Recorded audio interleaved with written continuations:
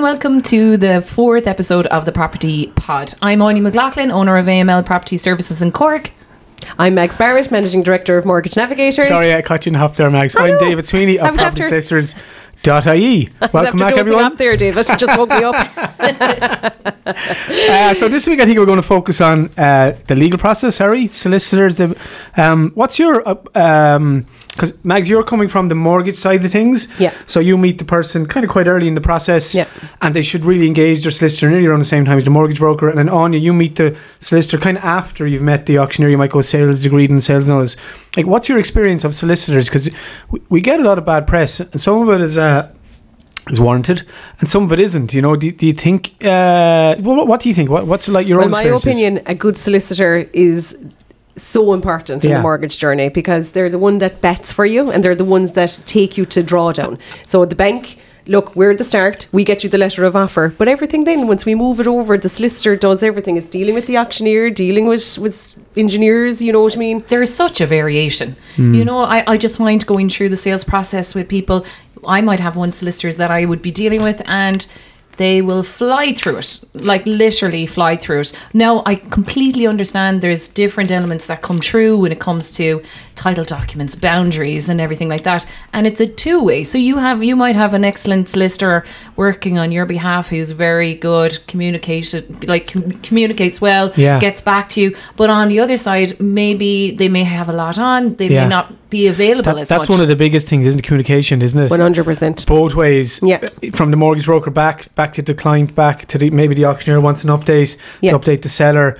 I think communication. And it depends on how many people are involved in the process. So like if you're a mover that's buying from a mover, there is a lot of people involved in that process. It is very stressful. And everyone. There's communication that, you know, not everyone is communicating because they're different parties, you know what I mean? And it's slow. It's a slow process. It's such, and especially if somebody is in the process where they're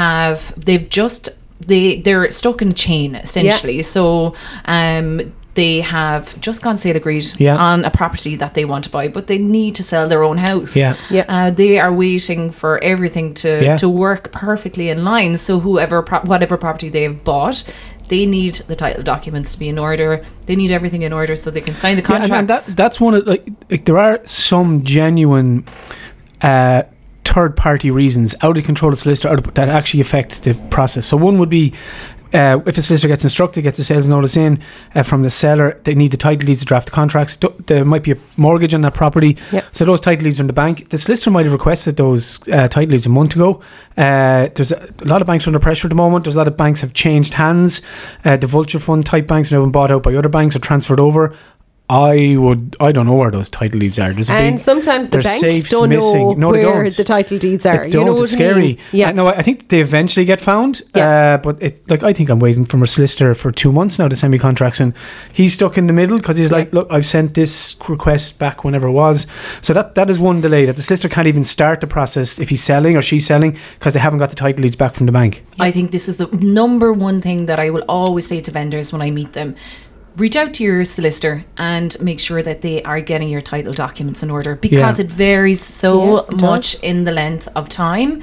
Now that's when it comes to vendors. When I meet buyers and they're looking and they're ready to go sale agreed, I'll often say to them, have you organised a solicitor? And that kind of goes to the point, when should they get a solicitor? Because we'll say, I have a house hunter, is only coming to market, doing a bit of shopping, doing a bit of searching, no requirement for a solicitor. But at the same time, I'd be saying, okay, when you find a property, you need a solicitor ASAP. So they probably should be doing a bit of research at that point. Even for their own budget, they should do it. They should. Because there's a cost to hire a solicitor. There is also a cost to the government to buy a house. You must pay stamp duty, 1% of the purchase price. And then there's third-party outlay to the land registry. So if you're starting out, your professional fee to the solicitor comes, it depends. Generally in Cork, a house up to the value of about maybe 250, 300 euro, 300,000, it's in around the 2,000 euro mark plus VAT, give or take, depending on the solicitor and the type title might be. Your stamp duty is 1% of the purchase price, so the house is 300,000 euro. Your stamp duty is going to be 3,000 euro, and then you have third party outlays. So you must register when the process is over. Just in relation to outlays, how is that calculated? And the third party outlay, so you really, it's the main cost is the land registry in Waterford. So they charge you. It's on a scale. It's generally €600 for a house to register your house, or you as the owner of the house. It costs €150 to register the mortgage as a charge in the property. You must pay for what's called searches on the day you get your keys. We would search everybody in the transaction for judgment bankruptcy, and then we search the property to make sure there's no last minute charges put on the property. And then there's a few other ancillary charges of €70-80, witnessing signatures for commissioner votes. And then when it's finished, we must take up a copy of the folio file plan, which is €40 when it's all done. And you might have like a €15 or €20 charge to do electronic transfer of the closing funds if it's another bank on the day of closing. But it is, I suppose, to answer your question, the sooner the better. There's like, it costs you nothing to ring a solicitor. Absolutely. And you might get a good feel for that solicitor when you talk to him, he or she, over the phone. Did they reply back to your email, within some kind of a reasonable timeline? Are they using email? There's a lot of traditionalists and there's nothing wrong with it. Doesn't mean it's slower, but it's different. Like a lot of solicitors like myself here would have invested in paper-free offices and document management systems. They do make it easier. They make the process more efficient and more accessible. And also when you're dealing with volume, it just cleans up the process. And what does the customer have to do? So, okay, I come to Sweeney Solicitors, or I come to Property Solicitors.ie, and I appoint you as my solicitor. What do I need to do then? So what you need to do, first of all, we and most solicitors work on what's called a fixed fee conveyancing. So you would have your fee and your quote, and it's all out, and you agree that with the solicitor, and you're happy to proceed. Then the solicitor then will onboard you as a client, and there's a process there with the Law Society, anti-money laundering, proof of ID, proof of address, and then we issue what's called a Section 150 letter, which basically it's a Law Society regulation that you are hiring this solicitor to provide a service for you, and that service I provide, I will charge you for it. Now it's a fixed price, but the Law Society and solicitors is a very regulated industry, and that's the first part. Secondly, practically, you would have obviously been dealt with an auctioneer to go sale or reading the property. You give the auctioneer the solicitor details. So that now allows on you then to issue a sales notice, take the property off the market, and then both the selling solicitor, the vendor solicitor, and the purchase solicitor both receive the same sales notice, which is the terms of the agreement, the contract, the purchase price, the address of the property, the name of the sellers, the name of the purchasers, the conditions of the sale. Correct, like some of it might be subject engineer survey, whatever it might be. Then that's probably for me the first part. If you've gone sale agreed, for me there's kind of three big markers in the purchase of a house for a first time buyer, or anybody buying if it's second time, but in dealing particularly in somebody's purchasing a house. So the first part is your booking deposit. So when you go sale agreed, you've done, you've seen your house, you've entered the negotiation process, and your price has been agreed. The auctioneer will then take what's called a booking deposit, usually €5,000 or €10,000, and that just takes the property off the market. Now that money is fully refundable till you sign a contract, but it just means that it allows the auctioneer draw up the sales notice and issue to both solicitors, and then that allows the selling solicitor, after they get the title deeds, draft the contracts and send them to the purchaser and solicitor. So then the purchasing solicitor, or your solicitor as the purchaser, investigates title. So that means that the person who owns the properties is entitled to sell it. And why that might find or seem strange, but this is another delay we spoke of earlier. Another reason for delay, if it's what's called a probate sale. So it's just say maybe, and it's happening a lot in older generation type localities here in Cork, maybe in particular Ballinlough, that type of area. There's a regeneration happening, and sadly a generation is dying out. But it's been regenerated and repopulated. So if someone was like living at home and that person was deceased and the family decided, I'm going to sell the property, that house can't be sold until there's what's called a grant of probate issued. And that's really the Irish Revenue and the Irish Government confirming that the person who owned the property has now passed away, and they're given consent and their knowledge and authority for the property to be sold, subject to all the tax and gift tax that the estate might be subject to, but they're given permission for the property to be sold to a third party. But if you're buying the house for someone who's selling it under probate, you can't actually complete the sale until you actually see the grant probate. And it's fair to say that takes a really long time. It's probably one of the longest government agencies. Purely, it's just so much work for them, and each probate is very subjective, because someone could just die and just have their house, and you might think, that's very simple process. And you make the application, you ring the probate office, and they'll say, we haven't actually opened post in April yet. Yes. And it's now September. And that's just the natural course thing. That's just how it is. So you might be looking at 6 to 12 months. Now, it doesn't stop the seller putting the property on the market. It doesn't stop you going sale agreed, but you cannot get your keys until the actual grant is issued. But it's definitely worth the purchaser asking, is this property in probate? One of the main reasons is your loan offer could expire. It could. If you have a 6-month loan offer and you potentially have to go through all the calculations, the approvals, all that stuff again. And if a loan offer does go out of date, and it happens in probate cases, and it also happens on new build cases, right? So if a new build can obviously take, buying from plans or whatever, could take 12 to 18 months. A letter of offer is valid for 6 months. Yeah. And after that 6 months, there is a full material check completed on circumstances. Point to note, do not stop anything you were doing at the start of your mortgage journey, because often we find customers have stopped saving. They've stopped. They think they're out the gap. They're out the gap. They start spending a bit of their deposit. You know what I mean by that? This seems to be a common issue at the moment, where people's mortgages or where their approval runs out. Yeah, it's pretty common. Very common. So until you have the keys in your hand, when David and Anya give you the keys in your hand, the bank can check at any stage. So it's really important to continue doing what you were doing at the point of application. That makes sense. And especially now with the interest rates going up, they're reassessing them at the end of the 6 months. Well, I suppose at that point your interest rate isn't actually confirmed until you draw down the mortgage. You know what I mean? So it can move, and sometimes, unfortunately, you can fall out of criteria if it was a very tight assessment and initial assessment. So it's very important. And that brings me on to the second stage then of the legal process or the solicitor process, is that once he or she's investigated title, then they would investigate planning permissions, the building regulations, and anything associated with the property. If it's a second-hand house, was there extensions on the property? Have all the taxes been paid? Certificate of compliance. Yeah, your engineering certificates from when it was originally built.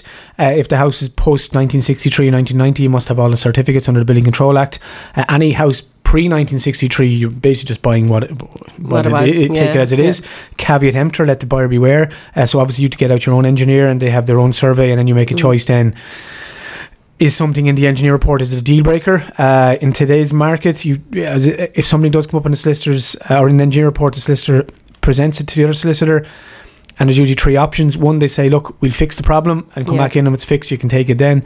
Second one is, we think this problem is going to cost €4,000 to remedy.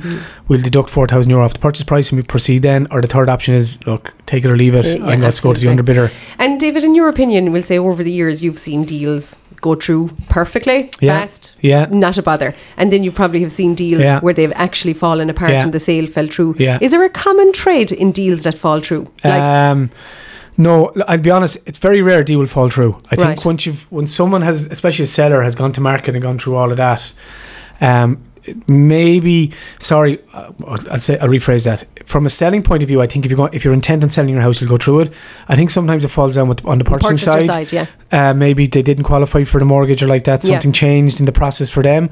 Or sometimes, and maybe this is something you might discuss, Anya, they might have been bidding on a second house at the same time, and then that one had come back around, and it's not a big deal for a solicitor from the part. They just say, look, sorry, return the contracts, move on quickly. It can be hassle for the auctioneer, especially if... Is that happening a lot, Anya? People are definitely bidding on more than one property at a time, and I actually I will ask people, because I think it's important to know, and I think it's important for the vendor to know.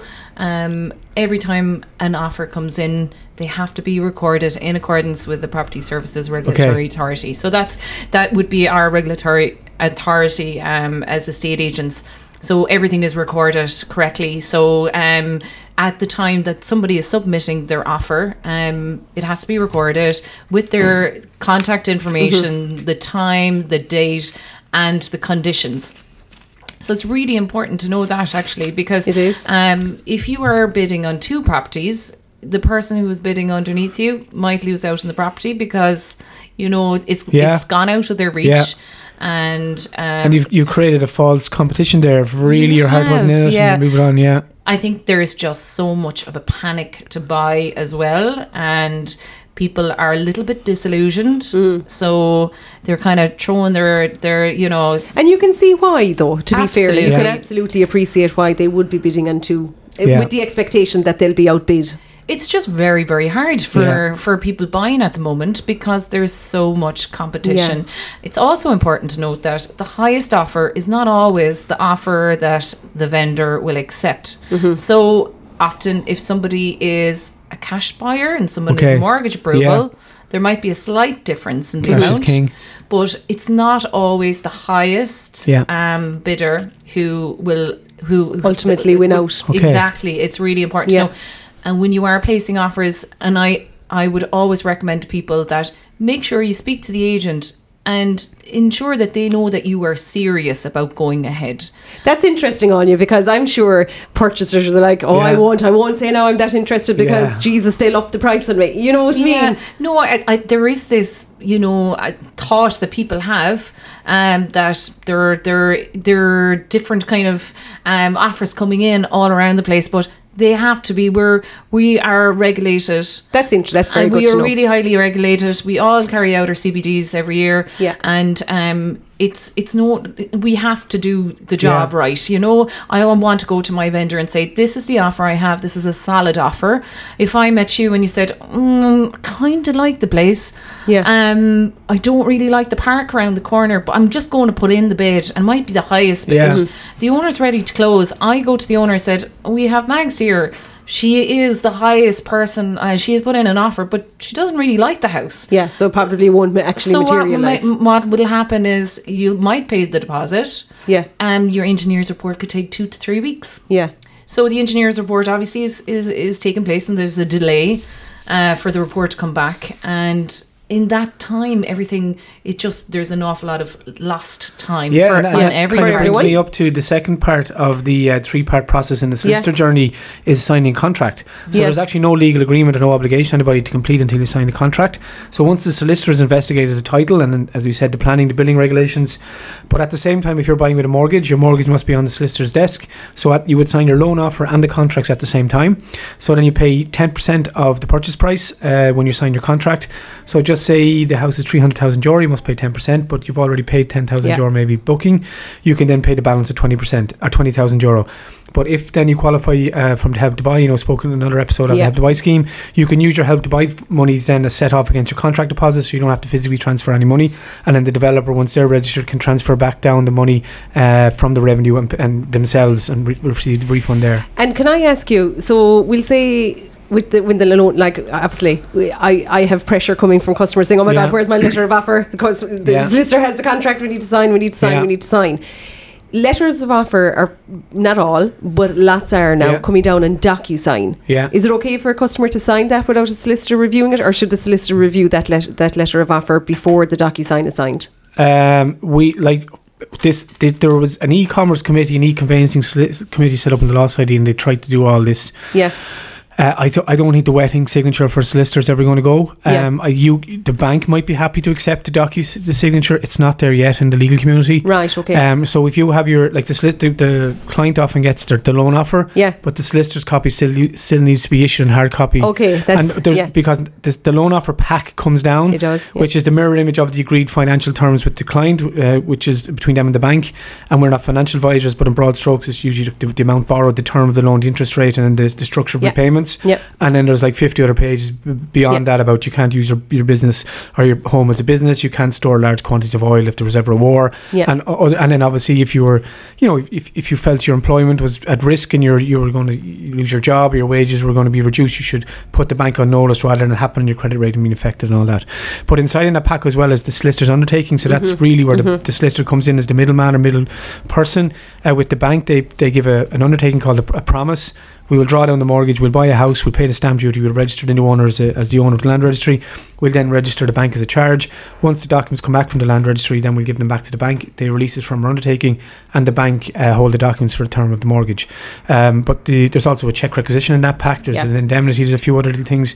If you're getting a gift from your parents, there's a document called the deed of confirmation, which basically the parent would sign and be witnessed by another solicitor or advised by another solicitor independently, or they can waive the right to independent legal advice if they want. Just saying that, look, this is the gift, is 10,000 euro. I don't expect any title or anything, that if the mortgage was defaulted, I don't want my gift paid back first. So that pack is to be honest, or to answer your question, I don't think the wetting signature for a solicitor, and purely as well for anti-money laundering, I think you physically need to meet the person and come in and be reassured. Well, I always say to my clients, okay, you have a DocuSign, you can sign it, absolutely, it satisfies the bank's condition, but this is my words, you're paying your solicitor enough money to read the conditions to make sure they're happy with it. You know what I mean? And that's what the solicitor has to do. And generally, I don't like to use the word general, but there's lots of general conditions in a loan offer, and then we would look specific to the special conditions. Absolutely. And that's specific and subjective to that borrower or that client. Some of it could be this person has a car loan, needs to be paid off, that €7,000 needs before drawdown. There's a gift from mum and dad that needs to need a confirmation, confirm it's not no charge to be registered title. And if it's a self-build, it's going to come down in stages, so that also needs to be managed. Stage payment form, I forgot about that. All that kind of stuff. So look, each loan is different. It is. It depends, because each person is different coming at it. And then once you pay over, so when a solicitor gets the contracts, they get 2 blank copies of the Law Society bonded in 2019 conditions, and then you as the purchaser sign one side of both copies. We send both copies to the solicitor. They countersign both copies, keep one and send you back. So it's when you actually get a received back copy countersigned is a legal contract in existence, and then that brings you on to stage 3, which is the closing date or the keys date. The day you get your keys, that's all really anybody wants, is to get the key, and that means that the solicitor starts to draw down your mortgage or the money, the loan funds, to have them in the client account maybe a day before the closing date, and then you also have to pay the fees and the stamp duty and the registration fees the same about a day before as well, because it's important to note you start to pay your mortgage a month from the drawdown. The solicitor draws down.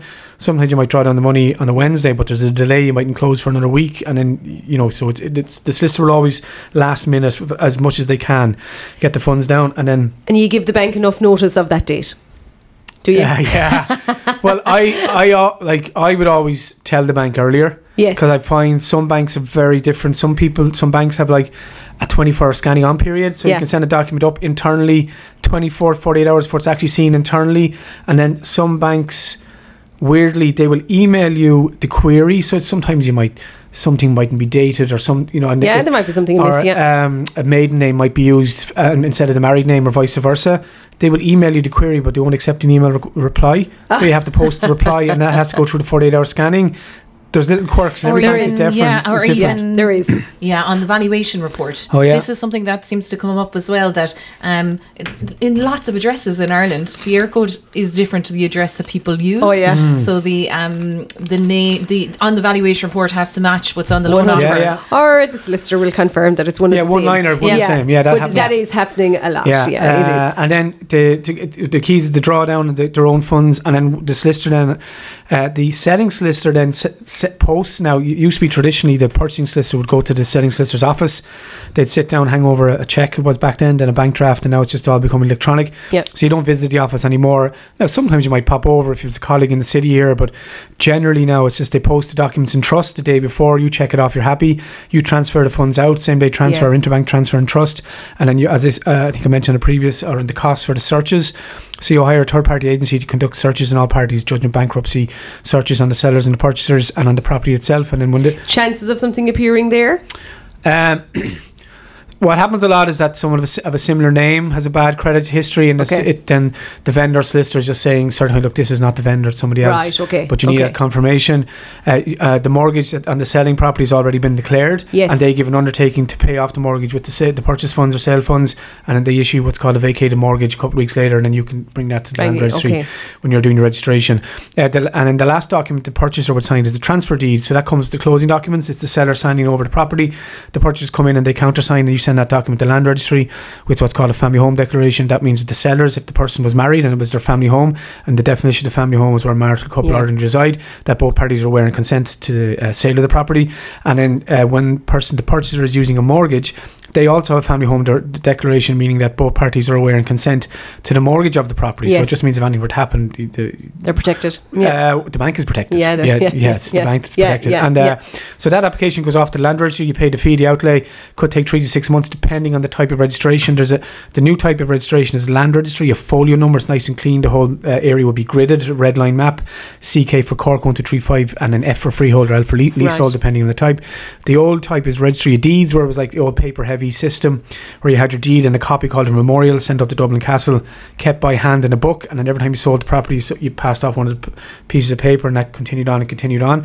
So the reason I say that is that there is now mandatory what's called first registration. So say there's a property 20 years old, it's now been sold on, it's the old style of registration, registry of deeds. So when the solicitor buys that, so the red book still exists. Oh, so it's still there, Oh, definitely, and especially in Cork, there's loads of registry of deeds property.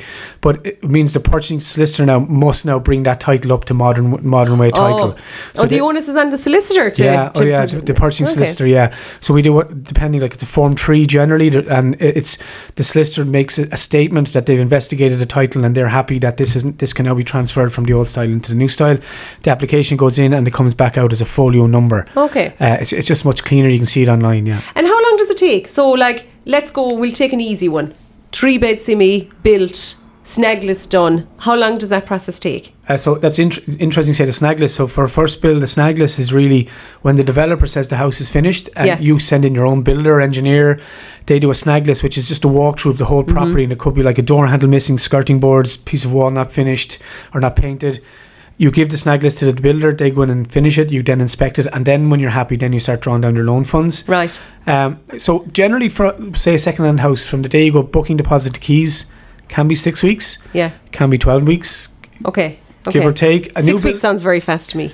Very, some of them are. Yeah, I think the fastest sale I had last year, from viewing it to handing over the keys, I think it was 24 days. Was that a vacant property though? It was a vacant property. It was an apartment. Very fast. Nice and clean. Yeah. Now it was a cash buyer, and they were both, you know, both solicitors were motivated to get it over the line as quick as possible, because somebody had purchased the property of the purchaser and the next property. Yeah. Brilliant. But it varies so much. It does. But I think at the moment everything is taking a lot longer than what it would have had in the past. Specifically in the last year, it just seems that sales are taking a lot longer. Well, I definitely feel they're gone a lot longer. You know what I mean? And I have customers that, you know, aren't used to the Irish culture and how land registry and all of that sort of legal stuff takes place, and they're on the phone saying, why is the delay? What is the delay? You know what I mean? And it's just...